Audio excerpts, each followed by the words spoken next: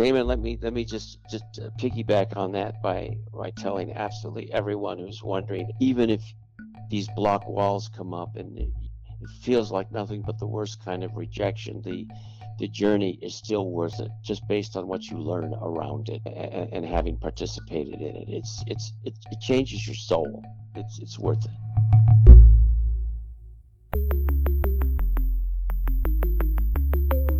Who am I? Who am I? Who am I? Who am I? Who am I? Who am I? Who am I? This is Who Am I, Really? A podcast about adoptees that have located and connected with their biological family members. I'm Damon Davis, and you're about to meet Jack, who lives in Phoenix, Arizona. When Jack was a boy, he was kept separate from his sister, who was biologically related to his parents. While he was interested in reunion, Jack was clearly told his desires were unacceptable, so he held off from searching for years, only to find later that his birth mother was eagerly awaiting his return. On his paternal side, Jack was met with a wall of protection, with the exception of one sister. From a distance, Jack says he's learned more about his paternal family than they probably know about themselves. This is Jack's journey. Jack's given name at birth was John Paul, and his adoptive parents liked the name, so they kept it. John Paul Jones was a highly regarded United States naval captain in the late 1700s, and Jack's adoptive father was a Navy man, so his birth name resonated with his new dad. For clarity, sometimes a guy with the name John will get the nickname Jack. Jack was adopted first. Then, 2 years later, his younger sister was adopted. Their family lived in Altadena, California, near Pasadena, north of the famous Rose Bowl. Then, they moved to Lancaster, where the space shuttle was built and stealth bombers were crafted. I grew up as a desert rat because that's what it's like up there. So my life as a child was quite lonely, actually, because even though we lived in neighborhoods and so on, mom was very managing and so forth. I didn't have a lot of friends, didn't play a lot of sports, wasn't in a lot of things, so I had kind of lived in my own world. I went to Catholic schools all the way through. The playtime was pretty much alone. If I look back, if I wished for anything, it would have been to have something like Little League from day one, or even some more informal sports with local kids. I think the problem was mom didn't make friends with the parents of any kids who were there. I would run into them in the street and ride bicycles, just kind of like once in a while. But generally, we were pretty much at home. Did you say that most you of the time. did or did not have a adopted sibling? Yes, an adopted sibling. It turns out, by the way, we found out much later, after absolutely everyone had passed away, that she was the daughter of my adoptive dad's sister, which was quite a surprise for all of us. Interesting. And what was the age difference between the two of you? You didn't Uh, play together at all? 2 years difference, and no, it was like we didn't exist. I mean, we had very, very, very little interaction. There was something dark about the whole issue about adopting her. And so she was kept very separate from me, and we were extremely different people. So even though it turns out ultimately she was the biological relation to the parents in the house, and I was not, but we were, just different levels of interests, you name it, intelligence, anything. It was just, there was no reason for us to interact very much. Fascinating, but I'm interested in the words you used. You said we were kept separate or something along those lines. How did you mean that? Well, the adoption story for me was my birth father was on his way to becoming a doctor. His father was a cardiac surgeon. My birth mother was a nurse, and therefore I should be thinking about going into medicine, which is weirdly something I was not the least bit interested in. And my sister's adoption story is that she is the daughter of two drop down drunks and needed to be protected from God knows what, but certainly from booze, drugs, and everything else. So she was very, supervised like some religious cult, in the sense of not ever getting into trouble one day. So, how was it that you guys were kept separate from each other? Well, we were.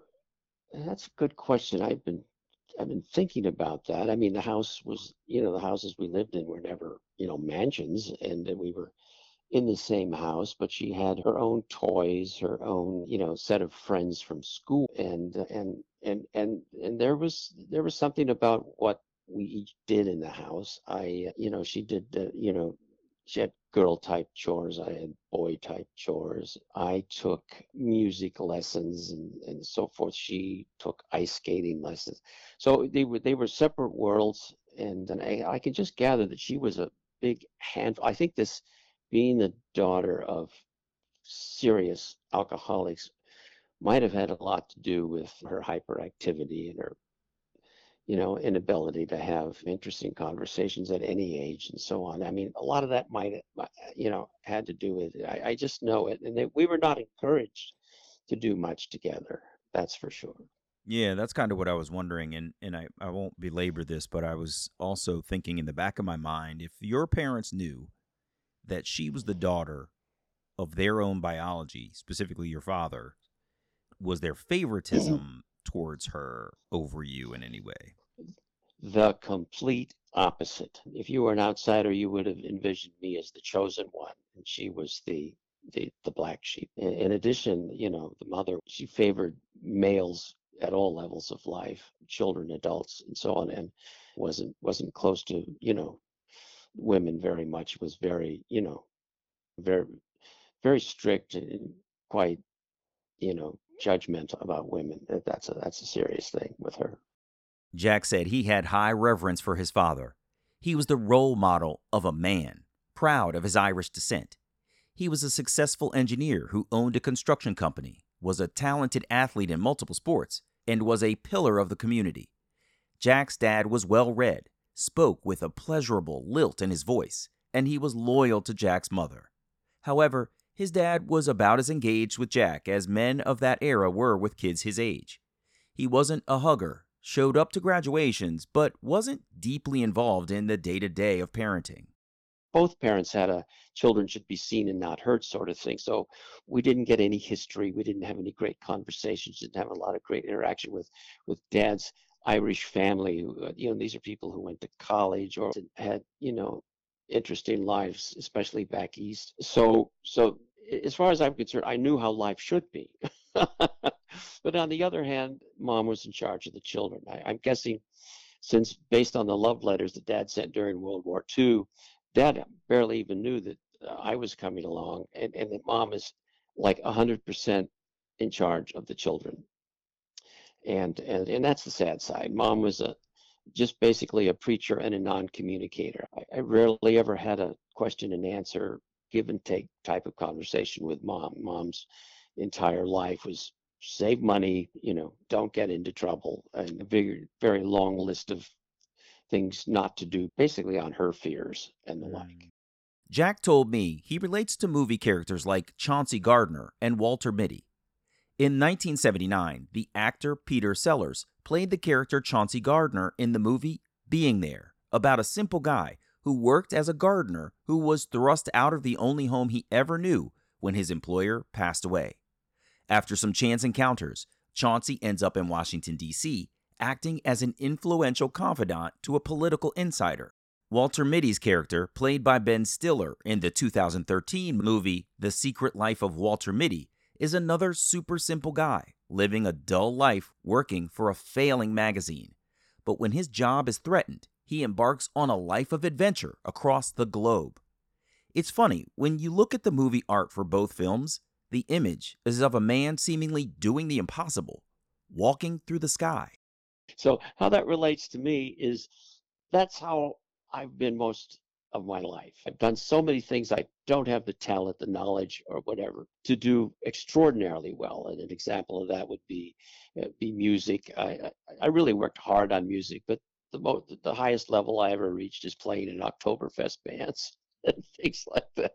Or in publishing, I did a lot of writing and saw myself as editor-in-chief of a major firm. And when I did get to that level in a firm, it was ridiculous.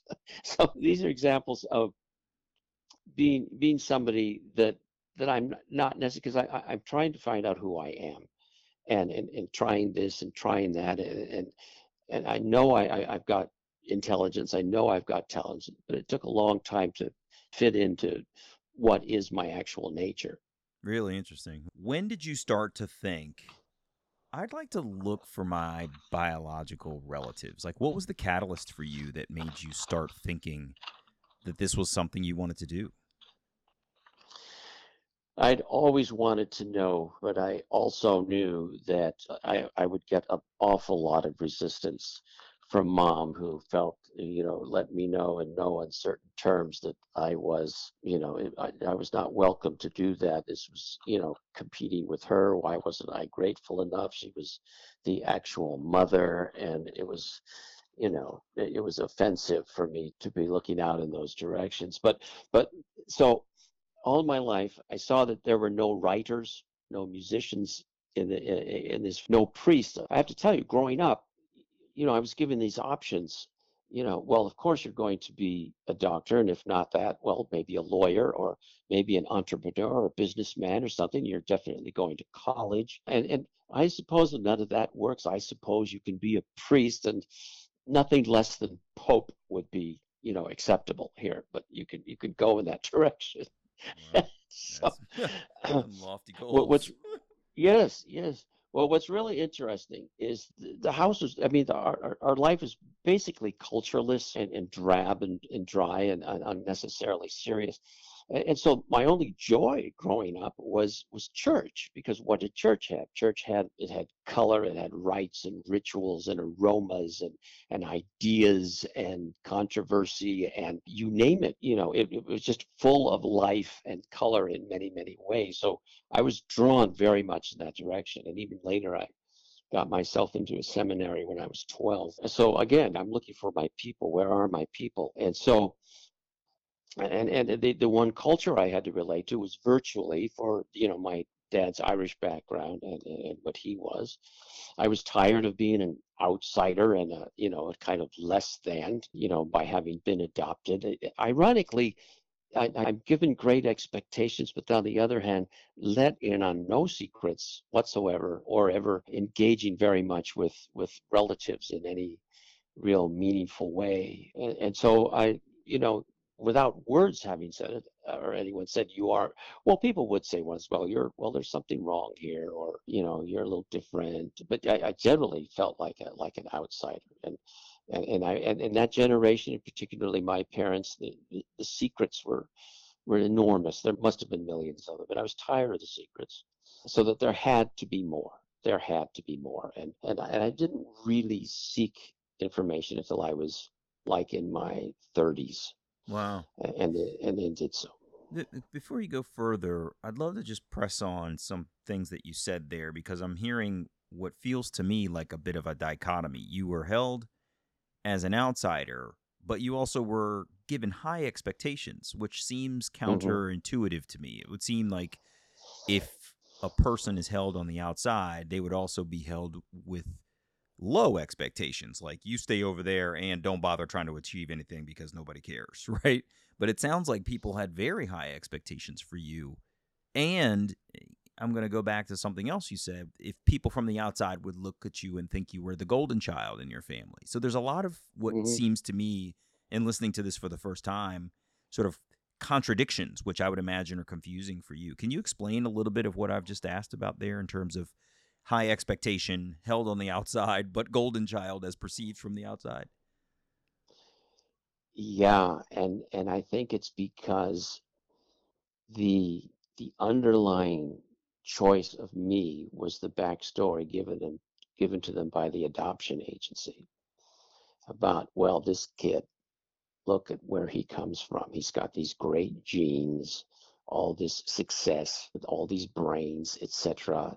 You can't go wrong, kind of thing. And I think that's, the being that was bought, that was purchased. And that, I'm pretty smart. I'm certainly well above average in many ways, but I didn't fit their program. In other words, I'm more artistic than than scientific. I'm a lot less athletic than any parents would want. And so on and so forth. So yes, there were high expectations, and there was respect for the things to do and to learn, and some of the things that it seemed I would be able to do one day. But generally, my choices weren't good enough, not what they would have chosen. You know how it is in psychology. It's really strange when you have children.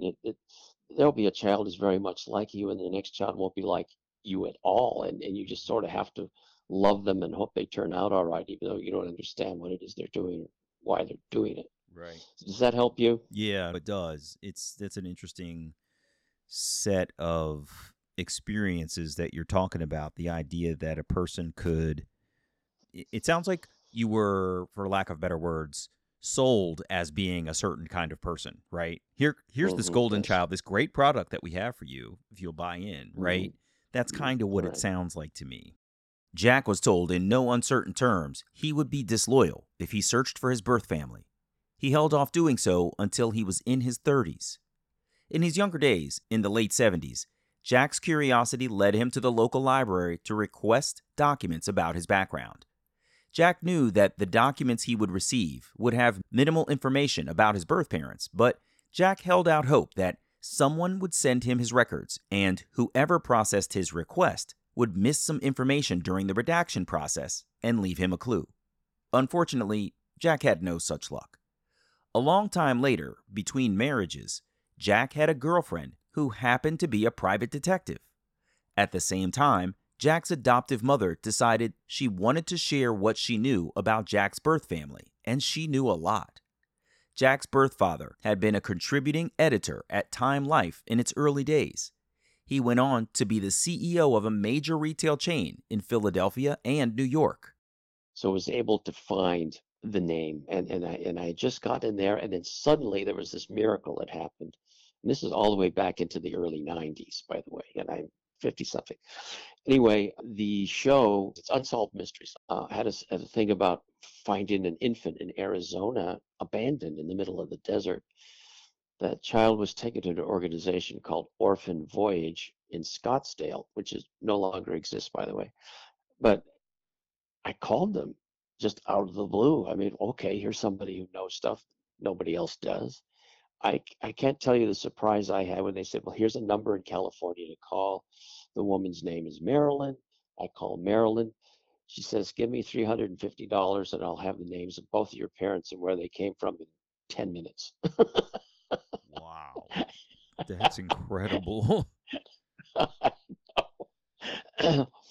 And then I did find them. The birth mother was very hard to find. She had very unusual name. My birth father still was a little more difficult. It was quite a frequent name, but I did find them that way.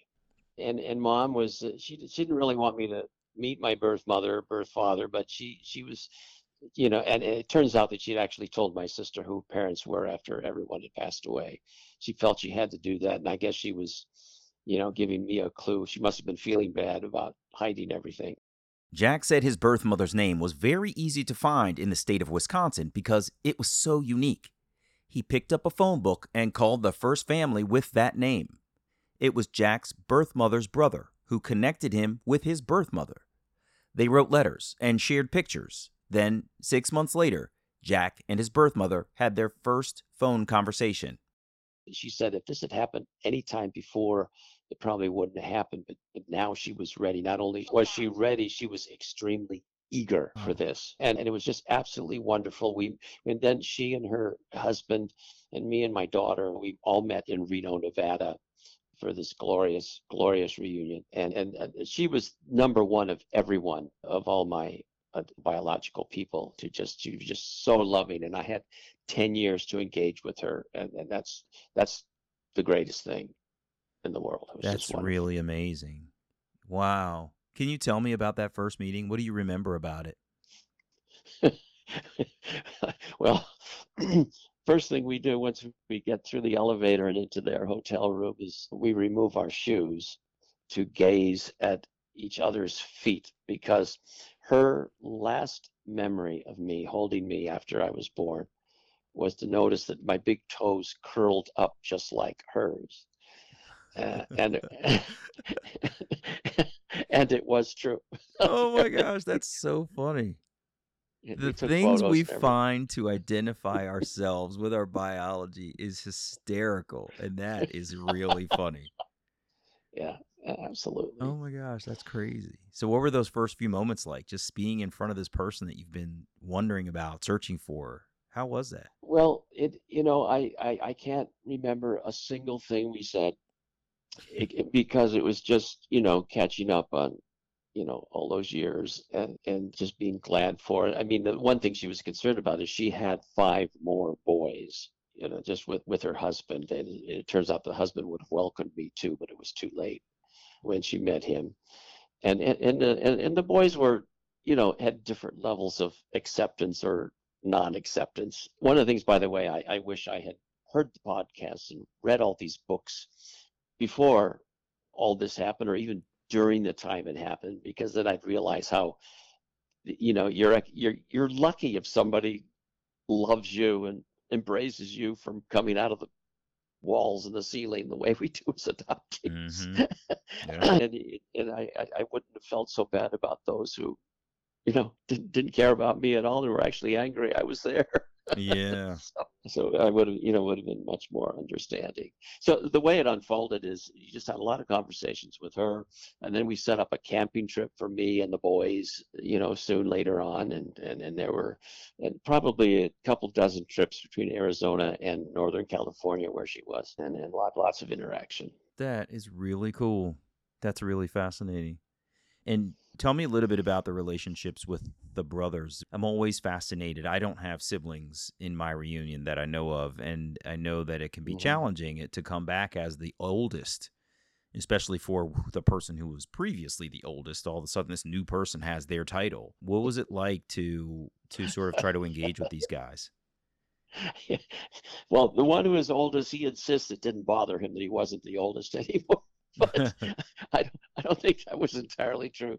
And in addition, I have to tell you, they're boys, right? And boys are boys. And if you want to be in any position in the family, after seeing those guys, I would have only wanted to be the oldest. I have to tell these boys, they have a long history of, they love each other, but they also had plenty of disputes, and they have huge personality differences, the whole 9 yards. And it was just strange. Their upbringing was, nothing like mine, and vice versa. Very interesting family. No two are alike whatsoever. Entirely different careers, different, ways of living their lives. But to this day, by the way, they meet, once a year, and since their mother died, they're close in that sense. And so a couple of them were extremely warm to me from the very beginning, and a couple of them were quite the opposite. And now more than ever, I realize when we step into folks' lives like that, we're tearing pillars down. We're reforming the universe, and it's rough on their hearts and their souls and their minds. And whatever empathy you can find, whatever commonalities you can find, you're grateful for. And on the other hand, they're just things that are, you got. There's one, won't name any names, who, if he could put it into words, he would probably say, well, it's great we have this nice new older brother, but if we had to choose one, it wouldn't be you. Wow.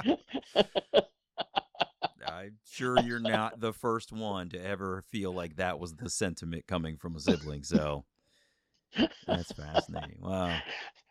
Yeah, and that's a lot of siblings too to come back to. So you're not going to get a consensus probably across the board. There's a lot of varying opinions in a group of 5.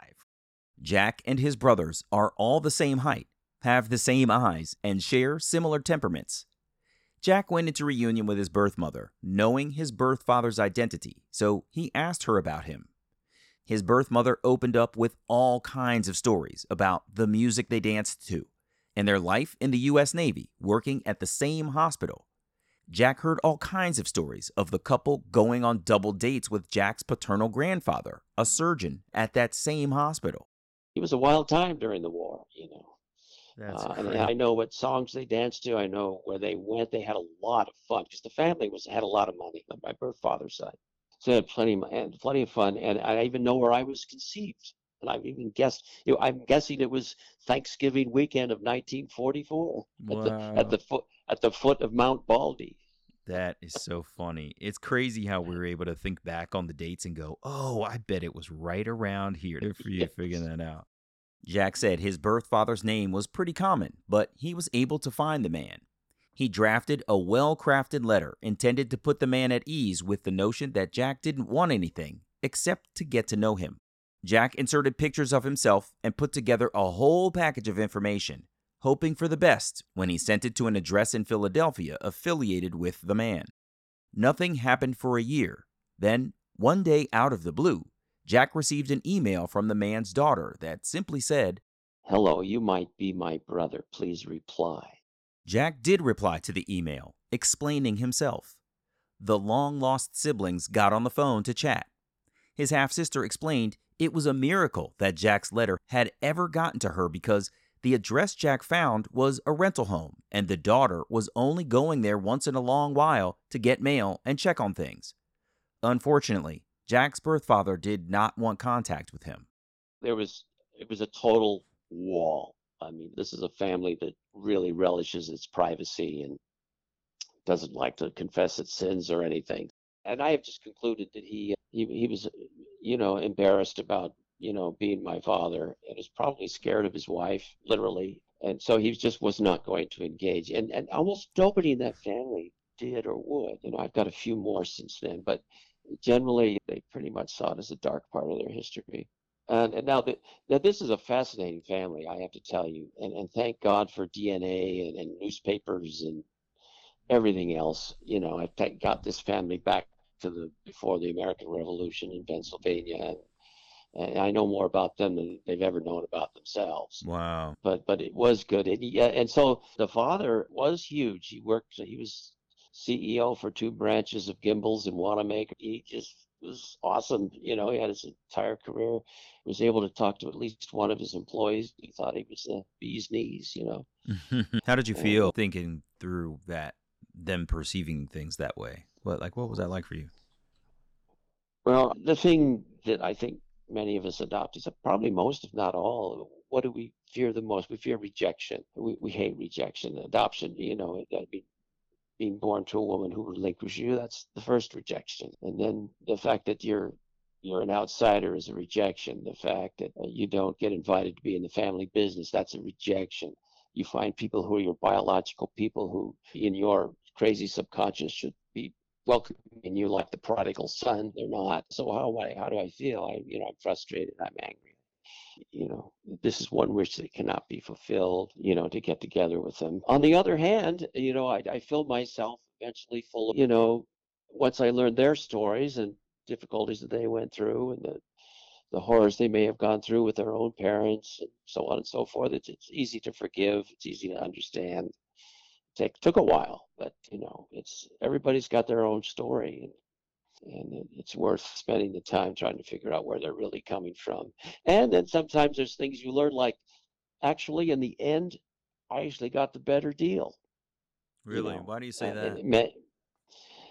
I got the better deal in the sense that the parents who brought me up, sent me to college. As I mentioned, I think of all the men and all the families that my adoptive father was. He was, Saint Dad. He was just. Thank God I knew that there are such people around. In the birth father's family, I've seen confessions of not feeling very much love in the family and things being sort of grim in many ways. So I mean, you can have shoulda, woulda, coulda things, like if my birth mother had actually married my birth father's, it'd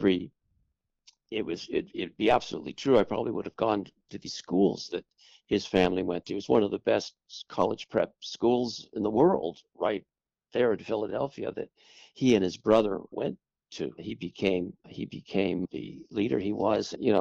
That's something that could have happened, but didn't. But it's a waste of time to cry about it. Yeah, that's right. It's not often time well spent to sort of reflect on what coulda, woulda, shoulda been, because you're here now, and quite literally the only way to go is forward. So, and this goes into something that I think you have expressed a feeling about, is like a lot of not so favorable feelings from a lot of adoptees. You want to talk a little bit about your feelings about how some adoptees feel?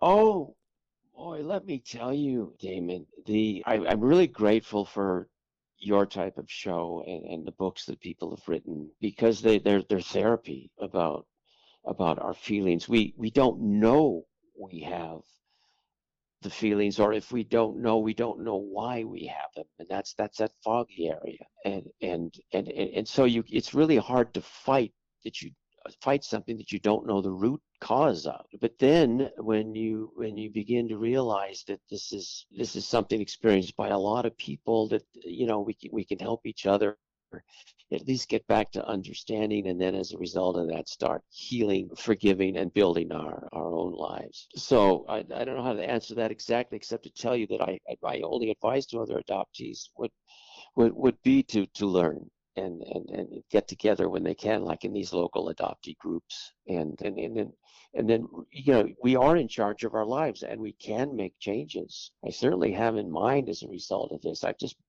gone completely back to my own childhood about what I really cared about, and that those things were valid, and I have nothing to apologize for or to feel weird about. Just a child, you can't express yourself, and even because you're an adoptee, you don't know why a lot of this stuff's happened, and it's only after going through this process that you, thank God I've lived long enough to see, why what makes sense and what doesn't. You mentioned feeling sort of frustration and anger and things, having some emotions about the secondary rejection you experienced on your paternal side. But I guess I'm curious, how did you get over that? And what do you recommend to other adoptees who are feeling something similar? Okay, well, thank God for DNA and everything that we've learned. And now we go on Ancestry.com and we get our matches, and it verifies, and it adds extra information. But boy, I'll tell you, it just brings the whole world to life for you. So you don't get to meet them. Well, you can't meet all the dead people anyway. Yeah, okay, you can't meet the people that are still living, fine, whatever. But what you get from them is a great feeling of connection to history. Suddenly, the history in Pennsylvania and Virginia and such places where they've become really alive, when your people have been there. They were there before the revolution, during the revolution, during the Civil War, and then it turns out there are threads that there's a really strong religious thread through these families all the way up to me. I am, it's sort of an intuitive, universally connected thing that is not left this strain of people. There's an opposite side too. We're all really full of ourselves. Right. These people are infamous for being full of themselves, and whereas the other side, the Polish side, they're quite humble, actually. Almost all of them. They're just extremely hardworking and and reliable, dependable, and you get to see all of that in the DNA and the history, and it turns out I'm sort of I'm the guy doing all the writing, and doing the person who's creating this legacy for them and for their great grandchildren and so on both sides of the family. So I have sort of a new vocation at this end, to be helping them pass on information. No, that's the power of Ancestry and the DNA tests. And you're right, it can help you to peek into the past while trying to look forward. It's funny how adoptees end up being the family historians in many ways, because we're on such a search for all of this information. You know what I mean? Yep. Yeah, really wild. One of the things that you wrote down that I'm kind of curious about is, you said something along the lines of having regrets about pieces of your search. Do you want to elaborate on that? Well, yeah, and it's really based on not knowing what you don't know. Mm-hmm. You get back to, what we have available to us now, or even if it was back then, what questions could we have asked? Could we have made it easier for the biological people that we are meeting, or even for adopted family who are, paranoid about you going out and seeking your birth parents, how to talk, what works, what their interests are. There's so many things you can whine about. You can whine, your adopted parents weren't, affectionate enough, or, not enough into you as they were into their biological people. Or you could go to your birth mother, and you could see that you could decide that she was extremely selfish in what she did. She didn't have to do it. You could just point fingers at the adoption agencies and call them money grubbers if you want to. Or there's just so many ways. But then when you really look at, of all the horrible things that everybody have to face, in society, and peer pressure, different religious points of view, different political point of views, ages, cultures, the whole 9 yards. If we're more informed, it's easier to work from a standpoint of understanding rather than anger. And that's what I regret. I wish I had been more understanding all along, and more looking into how everyone that is part of this formula is affected by, my forcing myself on that. Mm-hmm. But do you really consider yourself to have forced yourself on people? Oh, darn straight. My whole thing here is my history is my history, and I have the right to know everything. And I mean, I'll tell you one regret in that line. If I had repeated this thing, I'd been turned down several ways by my birth father, and they were living in Naples, Florida at the time. And at the time, I didn't have much money and so on. So that was kind of my excuse. But if I had done that again, I would have just flown there, found him alone somewhere on a dock where he's fishing, sat down, and even if 2 minutes later he chased me away or whatever, at least I could have seen him, heard his voice, and smelled him for a minute. I really felt I needed to do that, and I would now do that. I don't care who you are. You would go there for sure. Yeah. Fascinating. Well, Jack, this has been amazing. I'm always interested to hear the stories of adopted people who launched a search in pre-internet days, because it speaks to the drive that we have to try to accomplish the goal, right? In the absence of solid information, we're willing to go to all kinds of great lengths to try to locate where our biology lives. And it's always interesting to me, too, to hear the differences in how a person is received in your biological mother's family. It sounded like you were welcomed, at least by her and by some of her kids. And then in your biological father's family, like, only one sister reached out and the rest of the family doesn't want to engage. And so it's just, it's a fair warning to everybody out there who's searching, is that you've got a lot of different possibilities for how this thing could go, and you can't really predict it. So I appreciate your courage in pursuing this. This is really fascinating to hear. Well, Damon, let me just piggyback on that by telling absolutely everyone who's wondering, even if these block walls come up and it feels like nothing but the worst kind of rejection, the journey is still worth it, just based on what you learn around it and having participated in it. It changes your soul. It's worth it. Yeah, I agree 100%. And one of the things that I've often told people is you don't realize how much you needed it until you start to get pieces of it. And then it's indescribable almost to some extent before you start to put the pieces together. And then as it starts to make you whole, you didn't realize what was missing, because now you feel that wholeness. It's fascinating. Exactly. Yeah. Very well put. Thank you. Well, Jack, thanks so much for being here with me, man. I really appreciate it. It was good talking to you, okay?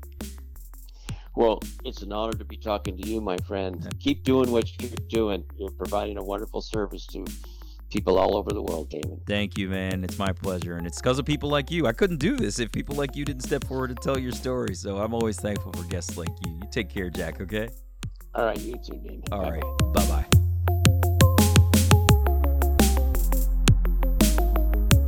Hey, it's me. Jack said some pretty powerful things there about his desire to at least see his birth father, meet him, and be in contact even if only for a few minutes. I thought it was a powerful testament to what adoptees feel about wanting to be acknowledged, let alone accepted. His life started out as the golden child in his adoptive family, at least by outward appearances. Jack was clearly told it would be disloyal to locate his birth mother, but when he did so anyway, he was finally greeted into her family and loved from head to toe. The desire to reunite is a powerful one, and Jack said the journey is well worth it. I'm Damon Davis, and I hope you found something in Jack's journey that inspired you, validates your feelings about wanting to search, or motivates you to have the strength along your journey to learn, who am I, really?